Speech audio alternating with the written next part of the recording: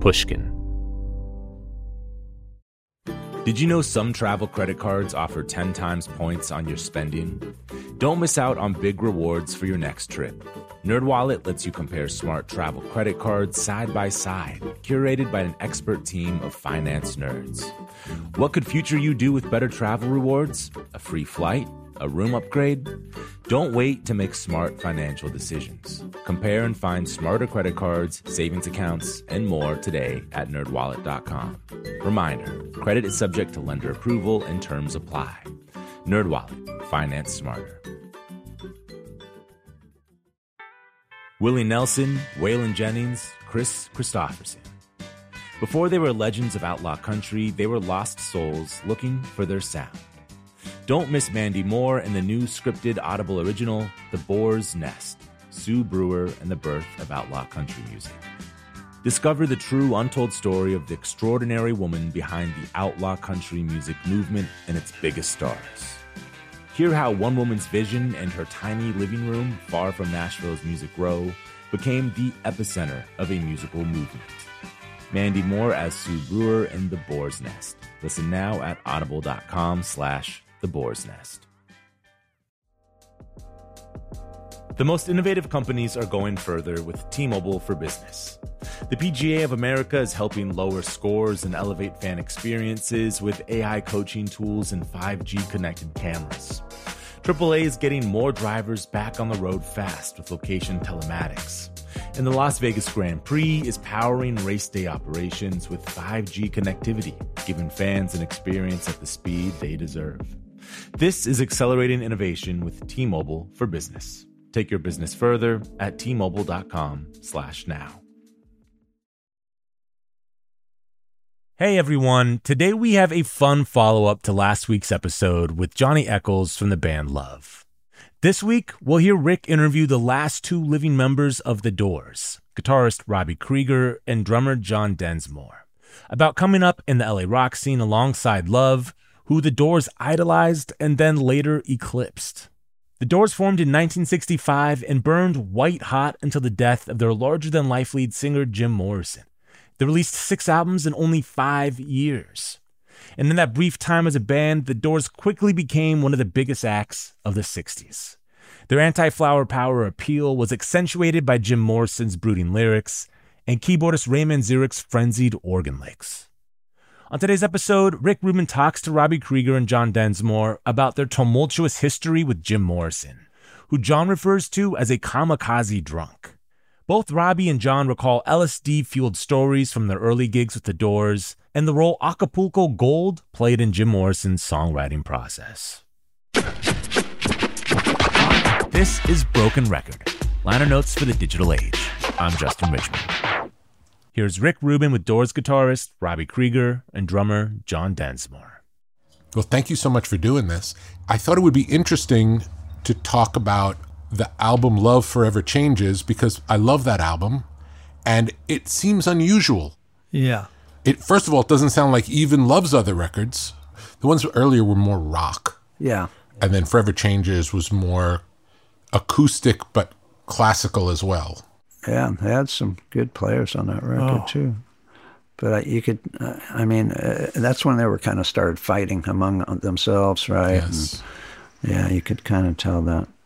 It's interesting also the Beatles were sort of not in a great place when they made the White Album with each other, and it's one of the best. There's something about when there's friction in a band, something good seems you don't have to tell us about That's why we are so big, let me tell you. Oh, my God. I don't think of you guys as having friction. Again, I don't know anything. It was 3 against 1 the whole time. Jim, what is he going to do tonight? Oh, my God. It's just craziness. Yeah. Was he being provocative for the sake of being provocative, or he was just being himself? All of the above. Yeah, that was part of it. He liked to, get people's goats. But you guys as well, or no? Sure. He would like... Yeah, after a while. Like winding you up. He knew that it wouldn't work after a while with us, but it didn't stop him from trying. I remember when I met his sister, and she said, my brother growing up was always pressing our buttons. Did he do that to you guys? Duh. Testing. Let's see where the boundaries are or whatever. What would be an example of something that would happen that would you would find questionable? Let's see. He didn't have a phone. He didn't have a car. So he had a car sometimes. Eventually.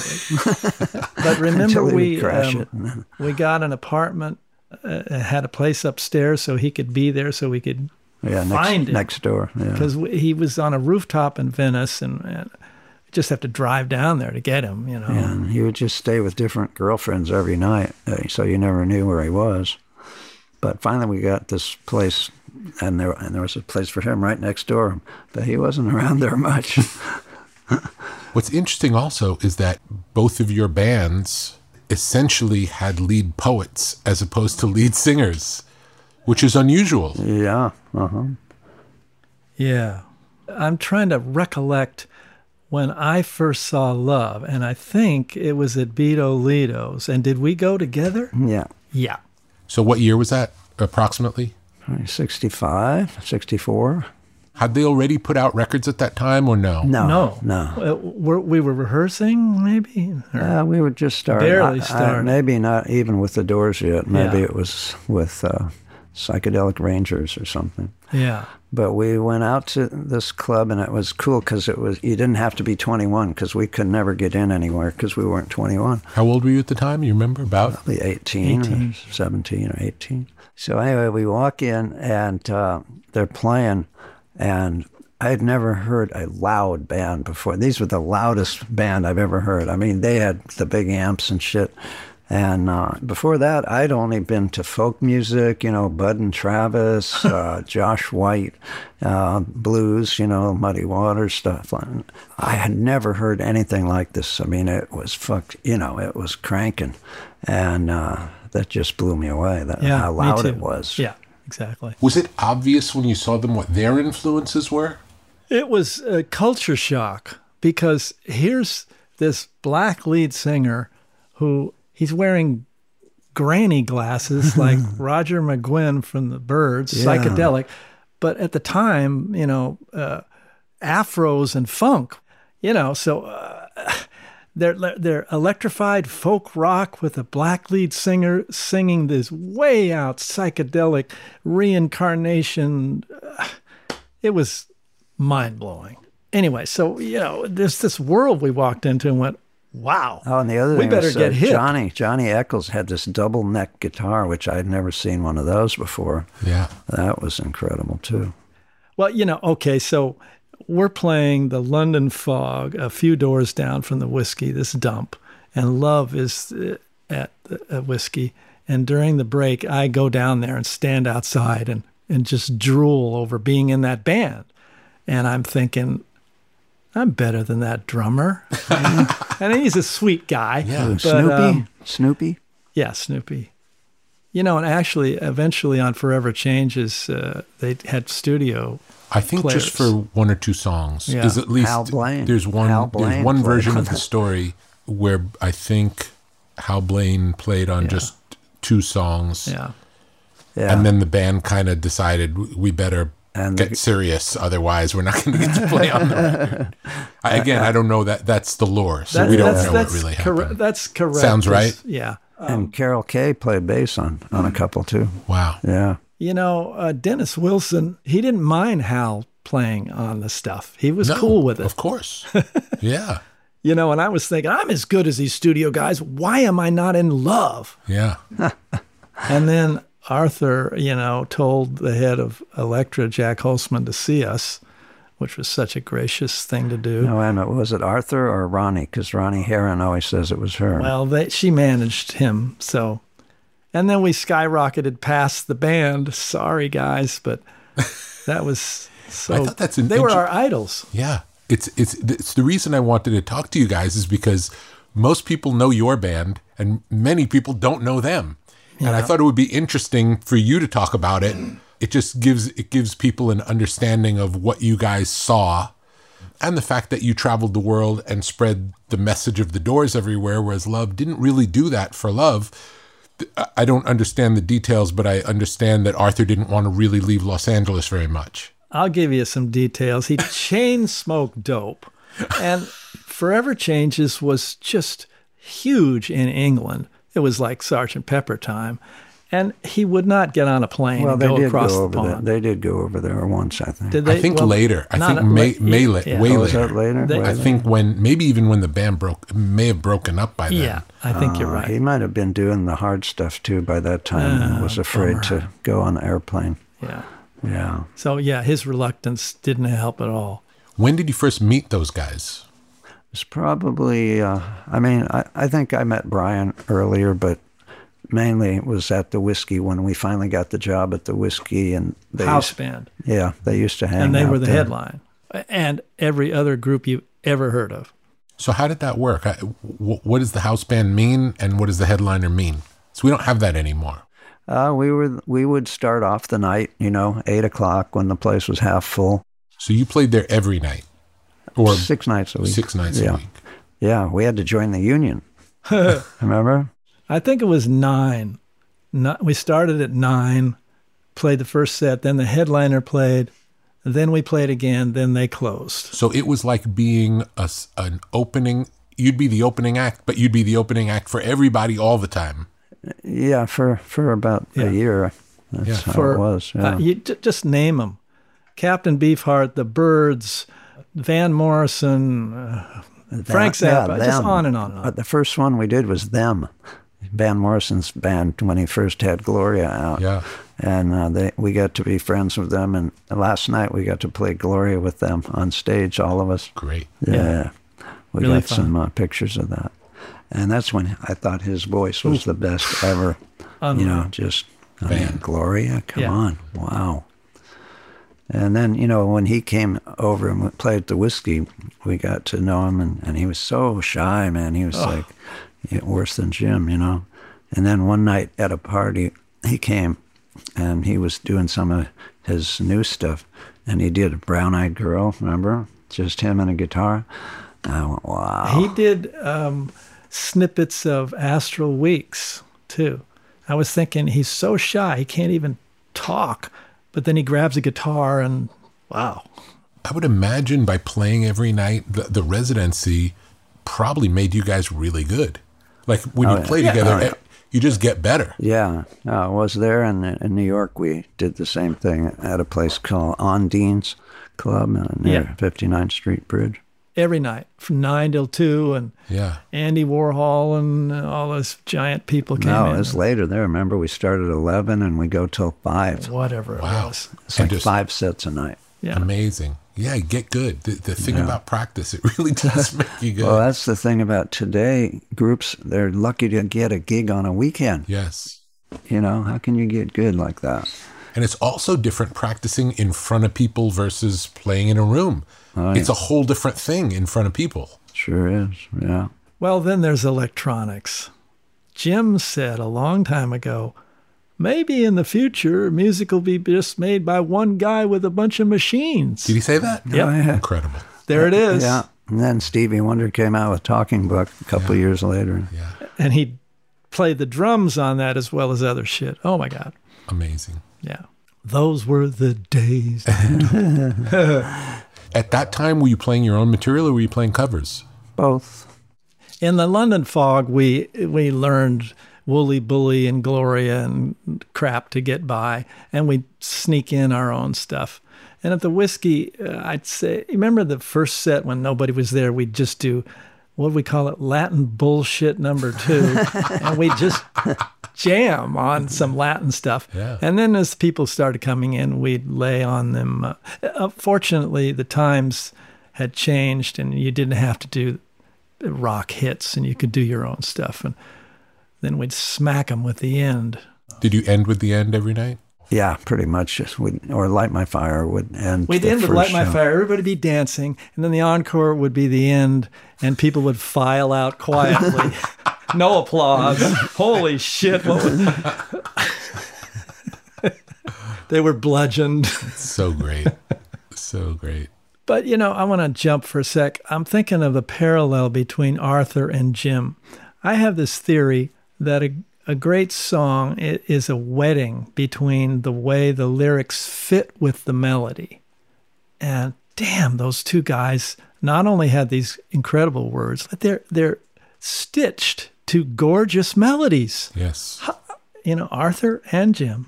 And Jim couldn't play a chord on any instrument, but he said he thought of melodies to remember the words. Oh, my God.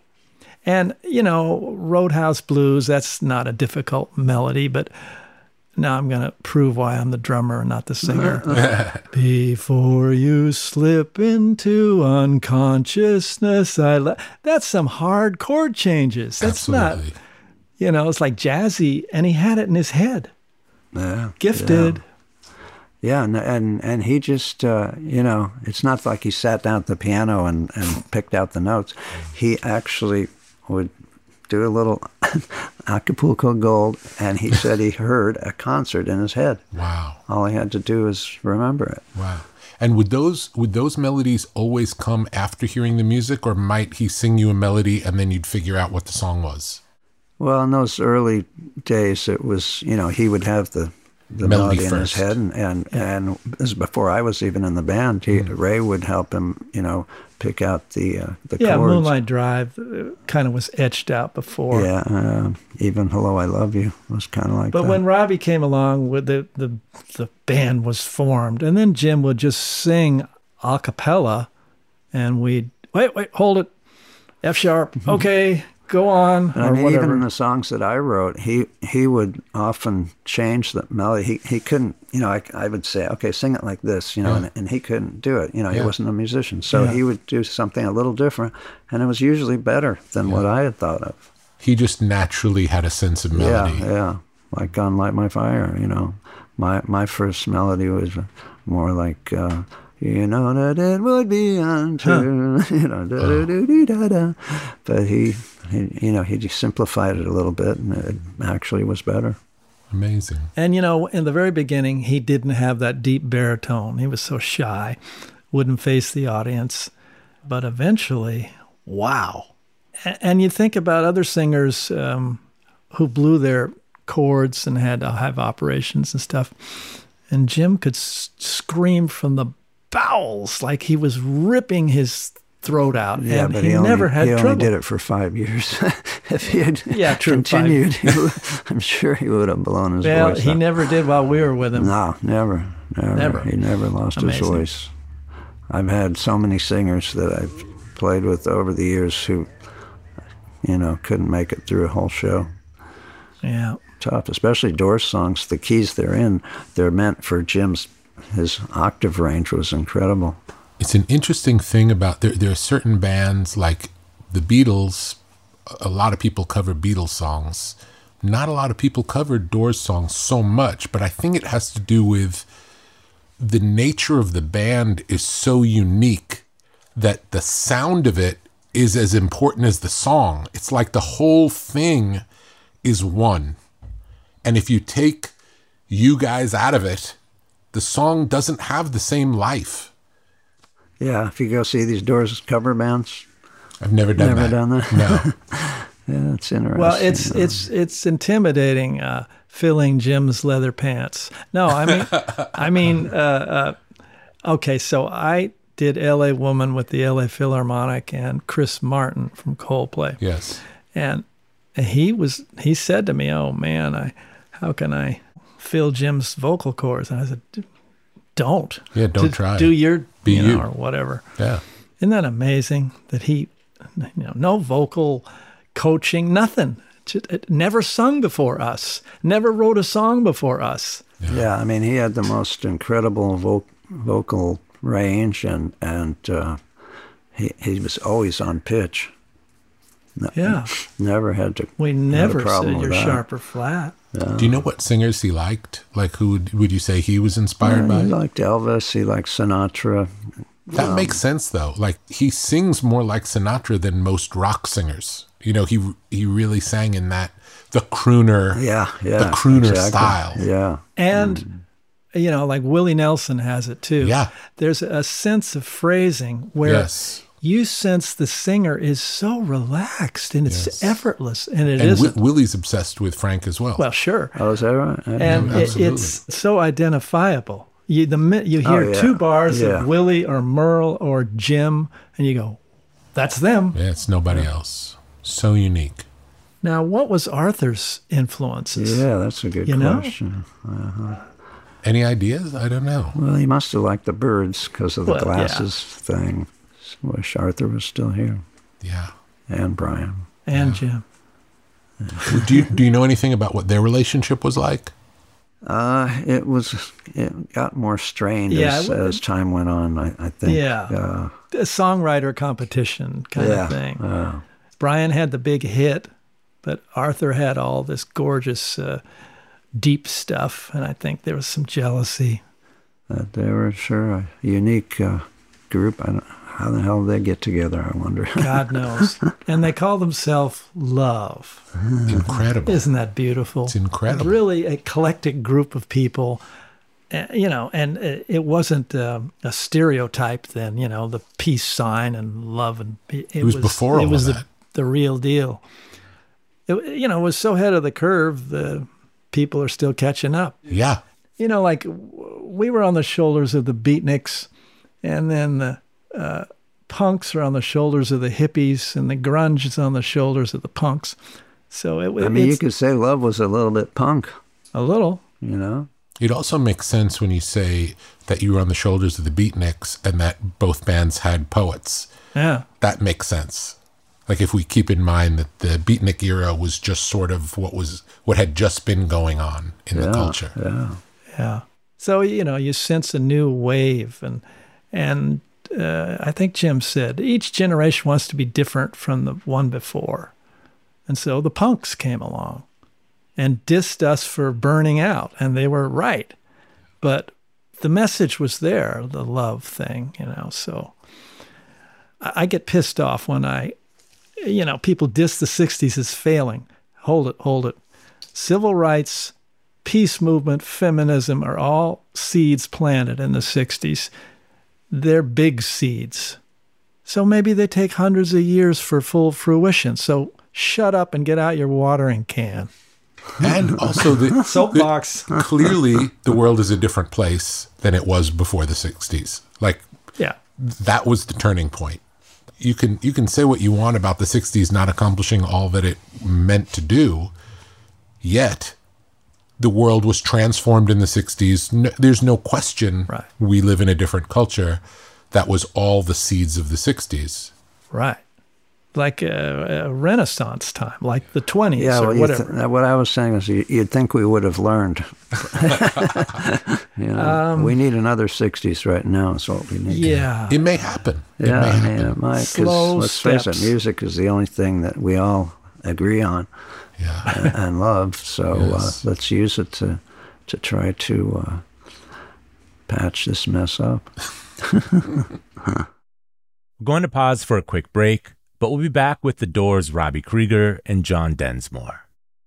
Apple Card is the perfect cashback rewards credit card. You earn up to 3% daily cash on every purchase every day. That's 3% on your favorite products at Apple, 2% on all other Apple Card with Apple Pay purchases, and 1% on anything you buy with your titanium Apple Card or virtual card number. Visit apple.co/card calculator to see how much you can earn. Apple Card issued by Goldman Sachs Bank USA Salt Lake City branch, subject to credit approval. Terms apply. In the 1980s, Frank Farian was riding high as a successful German music producer, but he was bored. German pop was formulaic, dull, and oh so white. Frank had bigger dreams, American dreams. He wanted to create the kind of music that would rival larger-than-life artists like Michael Jackson or Run DMC. So he assembled a hip-hop duo, two once-in-a-lifetime talents who were charismatic, full of sex appeal, and phenomenal dancers. The only problem? One very important element was missing, but Frank knew just how to fix that. Wondery's new podcast, Blame It on the Fame, dives into one of pop music's biggest controversies. Milli Vanilli set the world on fire, but when their adoring fans learned about the infamous lip syncing, their downfall was swift and brutal. With exclusive interviews from frontman Fab Morvan and his producers Frank Varian and Ingrid Segee, this podcast takes a fresh look at the exploitation of two young Black artists. Follow Blame It on the Fame wherever you get your podcasts. You can listen to Blame It on the Fame early and ad-free by joining Wondery Plus. Snag a Job is where America goes to hire, with the deepest talent pool in hourly hiring. With access to over 6 million active hourly workers, Snag a Job is the all-in-one solution for hiring high-quality employees who can cover all your needs. On demand, temp to hire, part-time or full-time. You name the position. Warehouse worker, retail associate, grocery store clerk, fitness trainer, baker, stylist, bellhop, podcast producer. Yeah, Snag a Job's got a worker for that. With our easy-to-use platform, you're able to seamlessly post and fill available positions quickly with a dedicated customer support team to provide all the help you need along the way. Kind of nice knowing you have a talent pool like that in your own backyard, right? Snag a Job is the partner you need to keep your business running smoothly. So visit snagajob.com or text SNAG to 242424 to talk to an expert. Snagajob.com, where America goes to hire.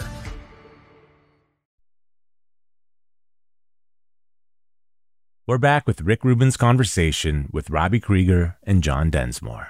What was the first gig that you did where you were in the band? Your first gig in the Doors? Was at Hughes Aircraft.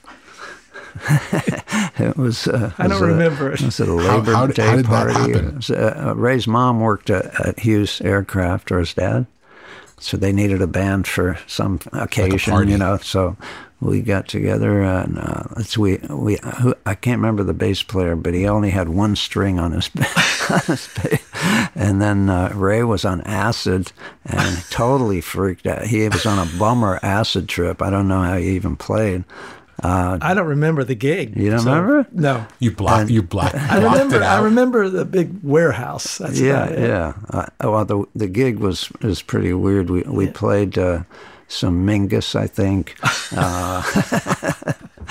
and Jim tried to sing a couple of things. We didn't really have any songs worked up yet, you know. So Jim and I both took speed. I remember that. Oh my God, you drug addict! Really, the London Fog was the first. No. Remember the party we played at my parents' there was parties. House? No, but still, that counts. Yeah. It's curious. Okay. The first time you played in front of people. Party at the Isaacson's house near UCLA. And we actually played a set, and that was pretty good. Were you on that gig, that gay houseboat party out of Marina or somewhere? San Pedro, I think. And I know on the invitation it said, please remember the band is not part of our group. Members don't come on to the band. And we're playing, and I remember we got the nerve to play a ballad. And then everybody started kind of getting close. And there was a lot of shuffling down below in the boat. And I remember Ray daring me to go downstairs. Early Doors gigs. Yeah. And then we played a gig for Moonfire, remember? What's Moonfire? A gig? Yeah, we played a gig. He had a party down right near where you live in the Uplifters. Remember? Well, no, he was up at Topanga. I know he was, but he rented this place right near your house. You're jogging my memory. Moonfire was this heir to something. Yeah, he had a lot of money, and he had a huge place up in Topanga, and he let all the hippies stay there and hang out and stuff. And he was a militant vegetarian. And when we played Miami, he brought a lamb on stage, a little cute little lamb. And he gave it to Jim. And Jim said, he said, if it weren't so young, I'd fuck it. Oh, I was going to say, don't say that, Robby, but you did. Okay.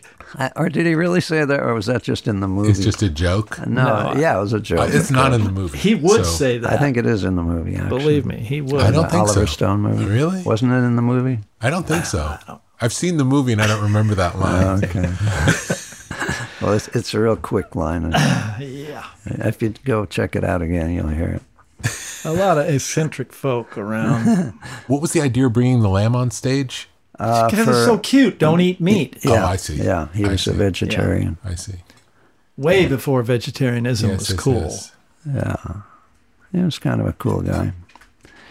Anyway, we played a party for him, and that was pretty early. That was one of our first gigs. I remember having to drag my big Standell amp up there. Yeah, we had a VW bus, and we schlepped all the stuff. So we would just get gigs however we could get them. I mean, we used to go to all the clubs and beg them to let us play there. I remember, Didn't always work. Ray was with Dorothy in the beach house, and Jim and I, maybe you tagged along, we'd go to these bars on Hollywood Boulevard that would never have a band anyway, and we'd go in there, can we play? Could we? But we wanted to do something, even though it seemed fruitless. It was a 24-hour, 7-day-a-week campaign. You know how it is to launch anything creative. Yes. Whether it's a book or a movie or what, it's Herculean to sell the damn thing. Absolutely. Yeah, Absolutely. It's very hard to break through. We didn't even have a manager, I think, until Light My Fire hit. Wow. Amazing. And it's been downhill ever since. It's also funny that in today's world, we don't think of a band of the stature of the Doors playing at house parties. It's just fascinating to imagine that world, because now when young artists start, the mechanisms are in place for finding an audience and then finding gigs. There's like an industry around it now. Yeah. Whereas then it really was a clean slate. And I remember seeing old film of you guys playing where it seemed like the sound system wouldn't even fill the places you were playing. Oh, yeah. Just we tiny would little use sound a guitar systems. amp for a vocal mic, Yeah. know. And, right. It's always hard to hear the vocals. Poor Jim. He never had monitors. But it's Never had also a monitors. testament to what a good singer he was if he could Even sing at the like that Whiskey. without hearing himself. I guess they had him at the Whiskey, but yeah, I mean, I think that was good for building his vocal cords. Yeah. He'd have to. Something the Beatles talk about was that they would sing their harmonies going from gig to gig in the van and practice singing, and they were so good at it that they didn't have to hear each other to be able to sing in harmony because they could never hear each other when they were performing. No kidding. Yeah. Wow. And now we have in-ear monitors. Different world. I changed my answer to the question. For years, people would say, well, if Jim was around now, would he be clean and sober? And I go, nah, kamikaze drunk.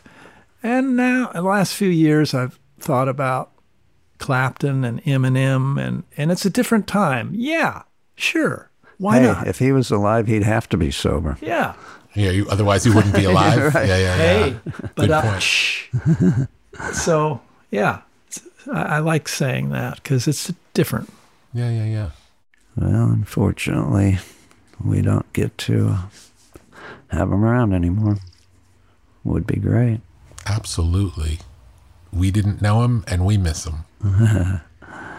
Yeah, I mean, you see the Stones still playing and stuff. I get really jealous when I see that, How quickly did it change from being the house band to things getting big for you guys? It was pretty quick. I mean, it was, when Light My Fire came in, that was the whole game changer. Because before that, we put out Break On Through as the first single, and it didn't do very much. We called up a lot. This is Fred Schwartz. Would you please play that Break On? And then they got on to us.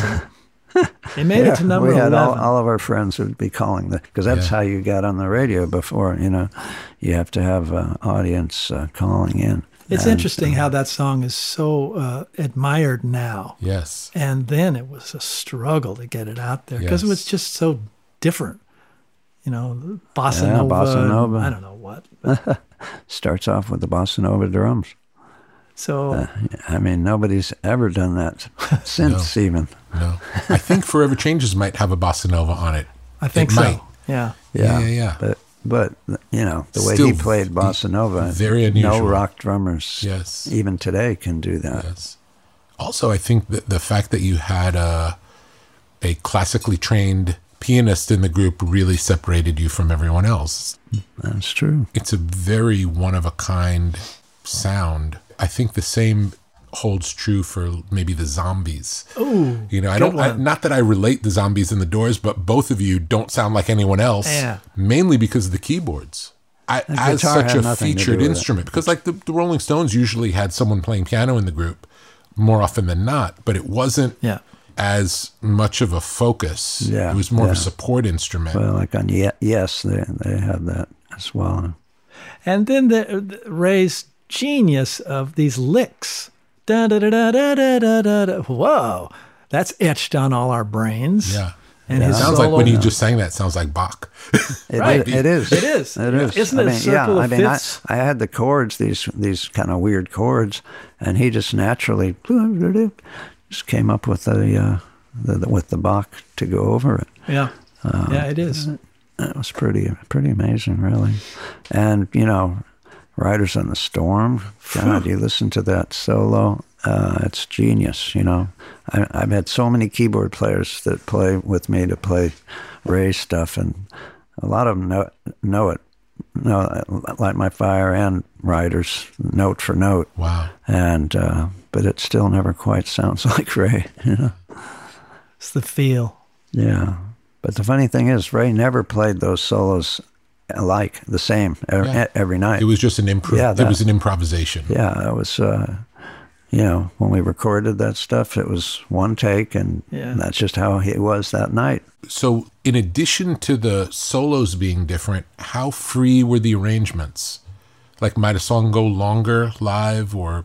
Depended on the song. The epics, the end, when the music's over, they had big sections where we'd vamp. And they would be different every night, and Jim the length would go. Fuck around with any poem he wanted to, I see. We'd chase him around. Yeah, I mean, those kind of songs, they would grow every night, because it started off real short. Like the end was just a 2-minute love song when it started. And then as time went on, it got longer and longer. But, Robby and I went to Ravi Shankar's Kanara School of Indian Music and got heavily influenced by that. So the end got this droning. This was even back then you did this. Yeah. Amazing. Yeah. So that's where that raga I had a sitar influence came in. I actually had a sitar. A traditional sitar, not an electric sitar. Yeah, and John had the tabla drums. Wow. And we actually went to this school, Kanara School, that Ravi Shankar started. Yeah, actually, Ravi came and gave a lecture to us one time. Amazing. And we're in our 20s, and he says you should channel your sexual energy into playing your instrument. What? Yeah, and later I found out that he really didn't keep to that very well himself. There was enough left over after putting it in the music we could still use it. Alaraka, too. He was quite the ladies' man. Well, he liked the whiskey, too. Oh, yeah. Amazing. So you're saying he was a human being? Yeah. Kind of like Maharishi. Right. He liked There's a Mia rumor Farrow. that some of your band members met each other at TM. Is that? Yeah, that's true. That's where we met. Tell me the story. Robby and I are fooling around with legal psychedelics, and then Robby says there's this Indian sage coming to town, and I'm thinking, meditation might be a little less shattering on the nervous system.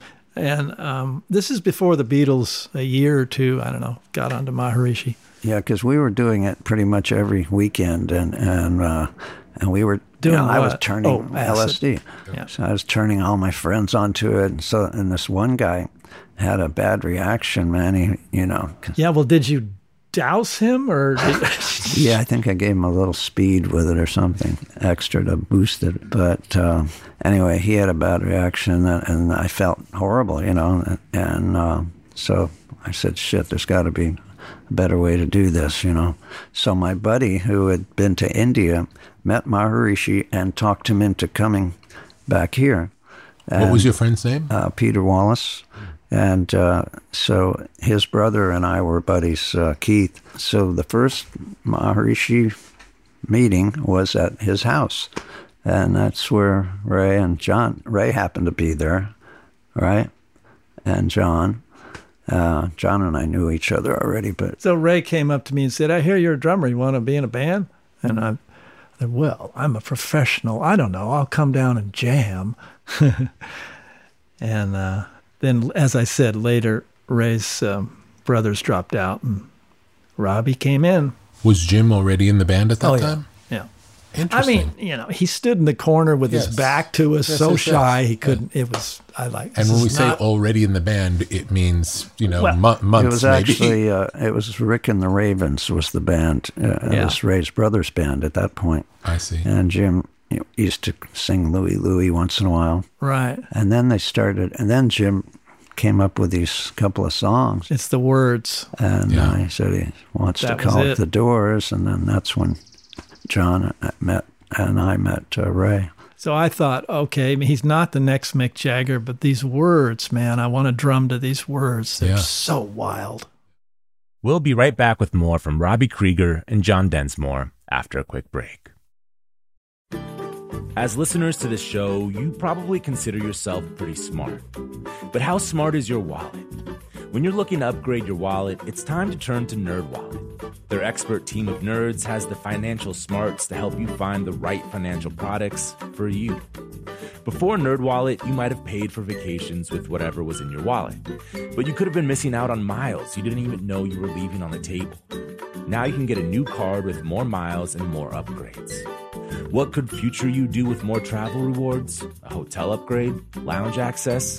Wherever you go next, make it happen with a smarter travel card. Don't wait to make smart financial decisions. Compare and find smarter credit cards, savings accounts, and more today at nerdwallet.com. NerdWallet. Finance smarter. As with all cards, credit is subject to lender approval and terms apply. In the 1980s, Frank Farian was riding high as a successful German music producer, but he was bored. German pop was formulaic, dull, and oh so white. Frank had bigger dreams, American dreams. He wanted to create the kind of music that would rival larger-than-life artists like Michael Jackson or Run DMC. So he assembled a hip-hop duo, two once-in-a-lifetime talents who were charismatic, full of sex appeal, and phenomenal dancers. The only problem? One very important element was missing, but Frank knew just how to fix that. Wondery's new podcast, Blame It on the Fame, dives into one of pop music's biggest controversies. Milli Vanilli set the world on fire, but when their adoring fans learned about the infamous lip syncing, their downfall was swift and brutal. With exclusive interviews from frontman Fab Morvan and his producers Frank Farian and Ingrid Seguí, this podcast takes a fresh look at the exploitation of two young Black artists. Follow Blame It on the Fame wherever you get your podcasts. You can listen to Blame It on the Fame early and ad-free by joining Wondery Plus. Snag a Job is where America goes to hire, with the deepest talent pool in hourly hiring. With access to over 6 million active hourly workers, Snag a Job is the all-in-one solution for hiring high-quality employees who can cover all your needs. On demand, temp to hire, part-time or full-time. You name the position. Warehouse worker, retail associate, grocery store clerk, fitness trainer, baker, stylist, bellhop, podcast producer. Yeah, Snag a Job's got a worker for that. With our easy-to-use platform, you're able to seamlessly post and fill available positions quickly with a dedicated customer support team to provide all the help you need along the way. Kind of nice knowing you have a talent pool like that in your own backyard, right? Snag a Job is the partner you need to keep your business running smoothly. So visit snagajob.com or text snag to 242424 to talk to an expert. Snagajob.com, where America goes to hire.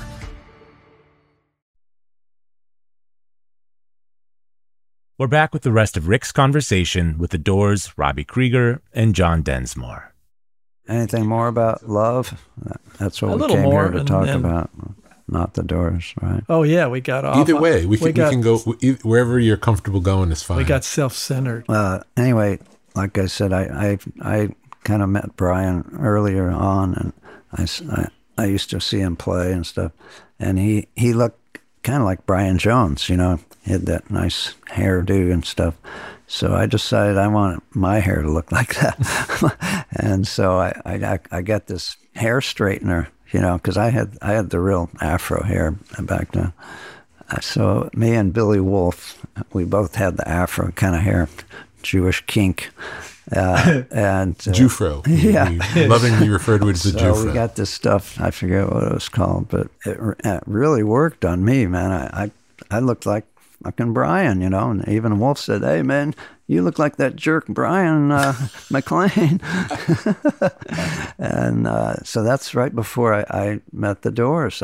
Before I tried out for the Doors. Yes. So I had the good hair, man. I think that's why I got the job.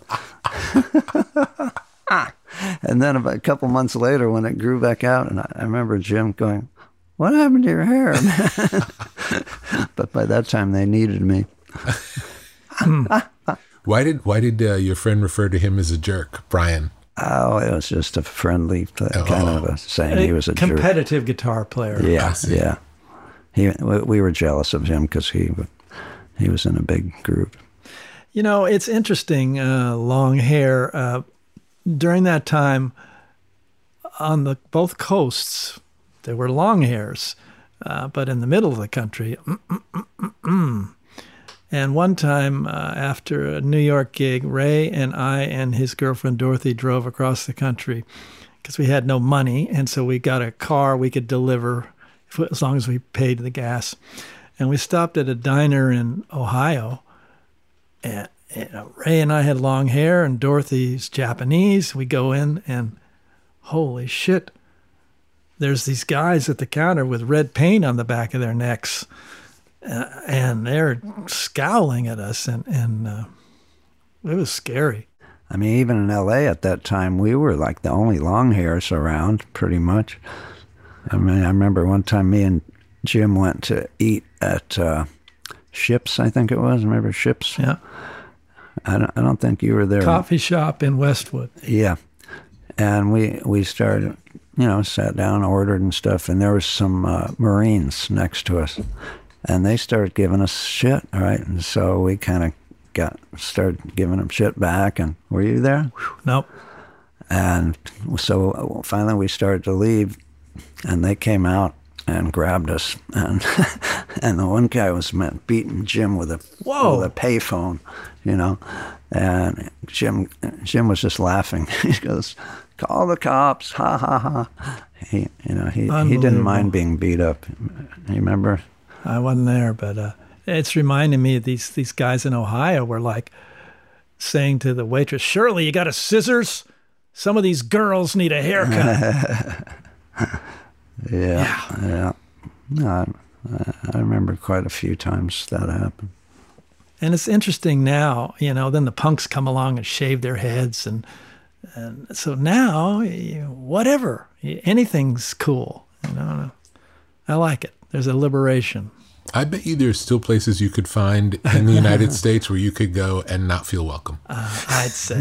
It's a big country. Oh, yeah. It's a big country. There's still plenty of places. So would you say that spirituality played a role in the Doors? Definitely. Yeah. Definitely. It wasn't talked about. As much as Jim tried to squash it. But, I think he was a searcher. We were meditating. Yeah. He was trying to find out what was inside in his own way, It's all different versions of, we could call it self-medicating. In the case of TM, it turns out to be healthier for you than, let's say, alcohol.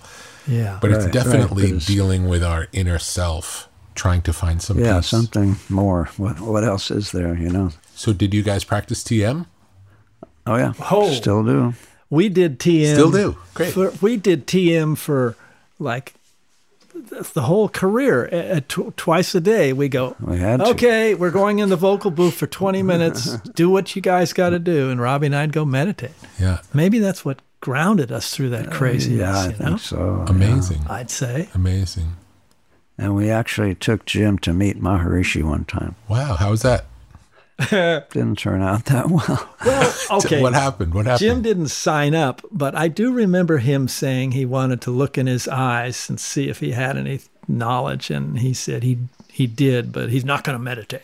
Yeah. So, okay. Yeah. By that time, it was bigger. The Beatles had started doing it. I see. And after the lecture, we brought Jim up to real close to Maharishi and tried to introduce him. I do remember, I was raised Catholic, I'm now a renegade, of course, but I remember first time being in Maharishi's presence and feeling a love vibe like I did not get this from those priests in the black tourniquets. Wow, I want this. Yeah. You know? I never got to meet Maharishi. I learned TM when I was 14, and like you guys, I realized that it had a big impact on my life. Yeah, I noticed how you're sitting. No question.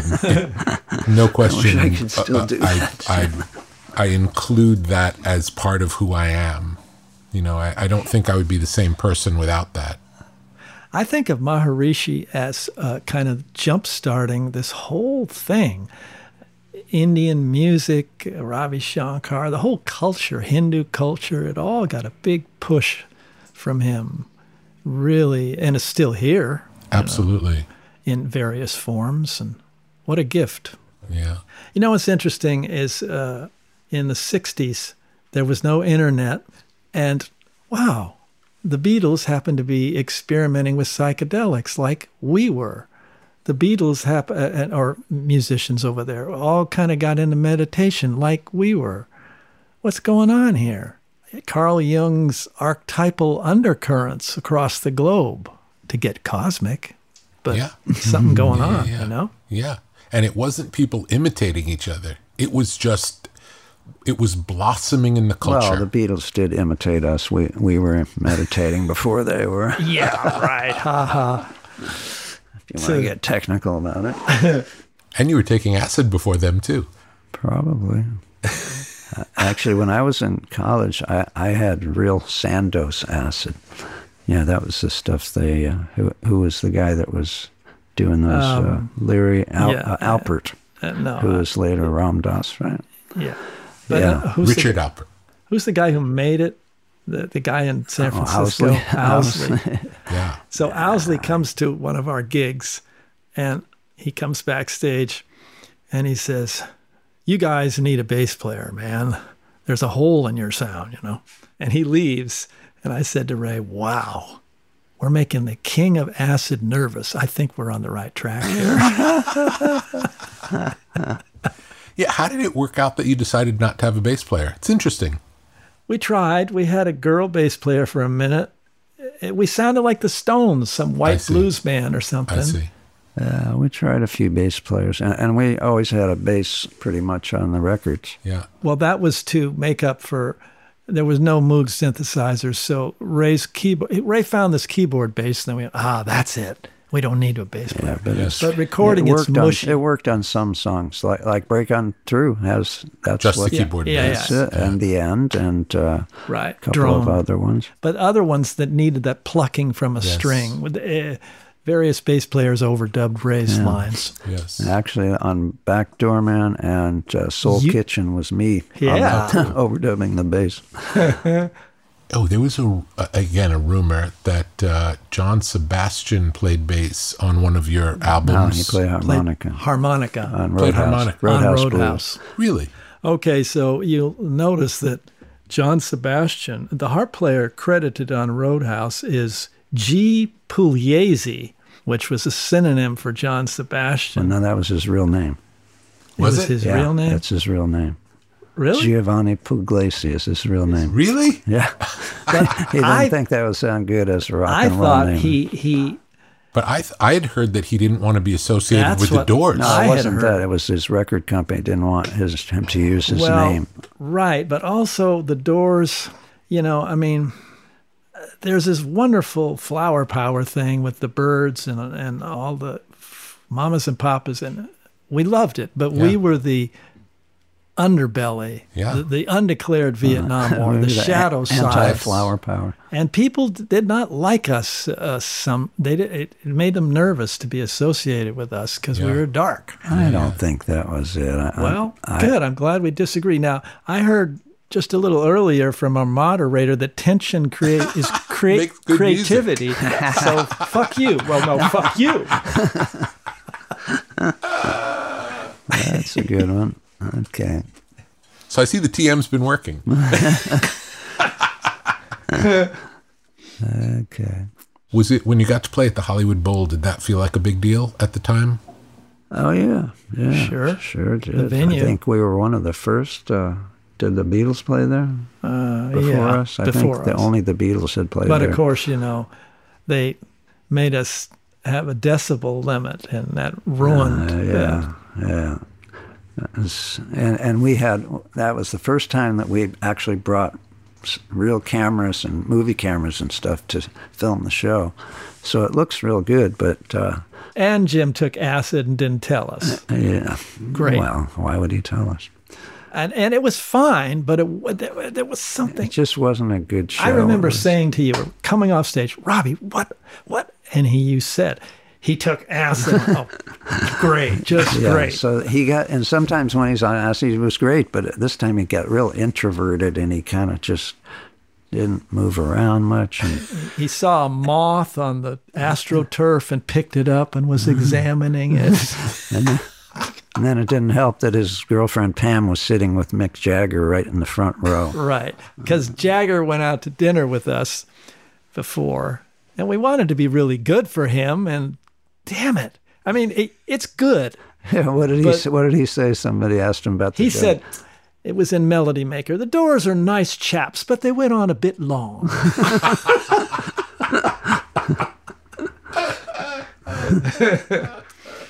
But, I mean, it looks great. Looks good. What was the last show you guys did? New Orleans. I was trying to forget about that one. Yeah, shit. Was it a bad one? Yeah. Yeah. The night before was Dallas, and we were trying out Riders Live, Riders on the Storm, and we were kind of, wow, maybe we could kind of be a jazz rock thing. Maybe it's going to be different. And the next night, Jim was drunk. Too drunk, yeah. Sat on the drum riser in the middle, just with his head down. Middle of the show. I walk around and sit next to him. Hey, man, what do you want to play next? Hello? And isn't that when Ray said he saw Jim's soul leave his body or something like that? Ray said he saw his spirit exit. So that was the last show we attempted, yeah. I was lobbying for a year to get off the road. Because in the studio, if he's too messed up, we go home. But in front of 10,000 people... And we were really good live in the beginning, just pin drop time. Do you think success played a role in his destruction? Self-destruction? Some. Probably. It's not just that. Yeah, I think it would have happened anyway. You do? Yeah. Here's a line someone said to me, blew my mind. Maybe if Jim hadn't met you guys, he would have died sooner. Interesting. Whoa! Interesting. Food for thought. Yeah. Yeah. Because at least he had something to do. He channeled. Yeah, I mean, he lived to be on stage, yeah. He enjoyed performing. Oh, yeah. That's interesting. I wouldn't have known that if you didn't say it. Really? Say it. No, are you kidding? Wouldn't have known that. That's well, because he seemed so scary and serious and dark and weird, but he knew. When you're performing, you can feel if the audience is Madison Square Garden or a club. That's one person, and the performer is a duet or an orchestra. That's the other person. And the two of you are going to dance tonight. And the mystery and excitement is, what is it going to be? A waltz, a salsa, a riot? And that's what's so kinetic about it. Yeah. Energetically, you feel that interaction. Yeah. And maybe that's why bands like Your Band, bands like Love, bands like the Grateful Dead for that matter, today there seems to be more and more artists who just are putting on a show and people are watching this thing, but there's very little interaction. Like the show is the same every night. Yeah. Whereas you guys would change according to what the you vibe. were feeling. Some songs would have long parts that got longer if it felt good that night. It wasn't so scripted. Yeah. But you guys also were influenced by jazz, and it wouldn't be unusual to have a long song in jazz. So bringing that jazz sensibility into popular music, super cool. And Ravi Shankar. I mean, yeah, we sat next to the man, and ragas are 15 minutes. Yes. And Ravi was like, You in America want to climax too soon. Take your time with the foreplay, metaphorically. Yes. And we were steeped in that. Yes. When I first met Ray, he played me Ravi Shankar's theme from Panther Panchali, and it had jazz guys on it, jazz and raga. It's like, wow, let's soak up this. Amazing. Yeah. Cool. What a pleasure. Thank you guys for coming and talking about this stuff. Yeah. Thanks to Robby Krieger and John Densmore for sharing so many incredible stories about Jim Morrison and the Doors. You can hear all of our favorite Doors songs on a playlist at brokenrecordpodcast.com. Be sure to subscribe to our YouTube channel at youtube.com/brokenrecordpodcast, where you can find all of our new episodes. You can follow us on Twitter at Broken Record. Broken Record is produced with help from Leah Rose, Jason Gambrell, Ben Tolliday, Eric Sandler, and Jennifer Sanchez, with engineering help from Nick Chafee. Our executive producer is Mia Lobel. Broken Record is a production of Pushkin Industries. If you like this show and others from Pushkin, consider subscribing to Pushkin Plus. Pushkin Plus is a podcast subscription that offers bonus content and uninterrupted ad-free listening for $4.99 a month. Look for Pushkin Plus on Apple Podcast subscriptions. And if you like the show, please remember to share, rate, and review us on your podcast app. Our theme music's by Kenny Beats. I'm Justin Richmond.